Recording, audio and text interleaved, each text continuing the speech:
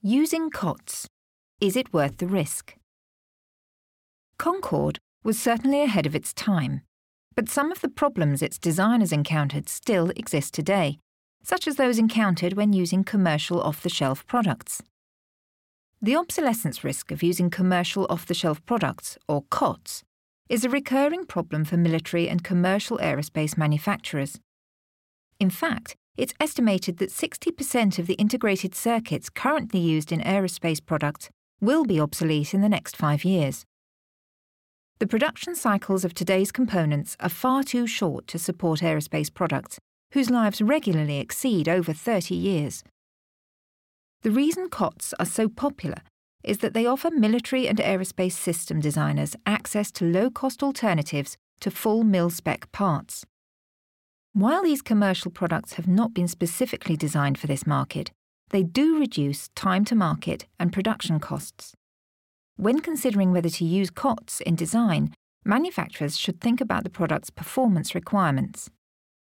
For example, if the environment will be particularly demanding, such as the need to operate under high humidity or extreme shock and vibration, relying on COTS is not a viable option, as these parts are not designed for such extreme conditions. As obsolescence is such a major concern, why did manufacturers use COTS in the first place? In the past, military components were in production for several decades, so obsolescence was never an issue.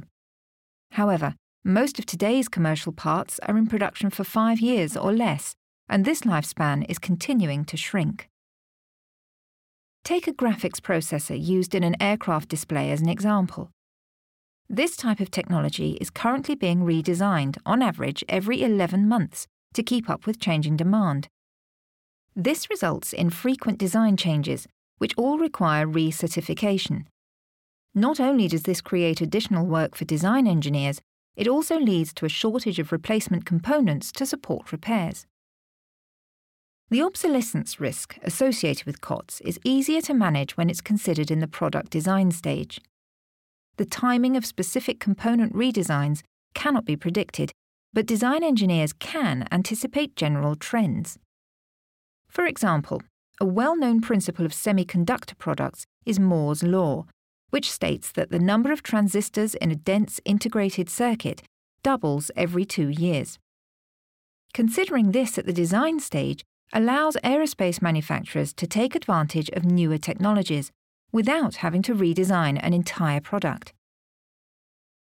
So what happens if a product is past the design stage?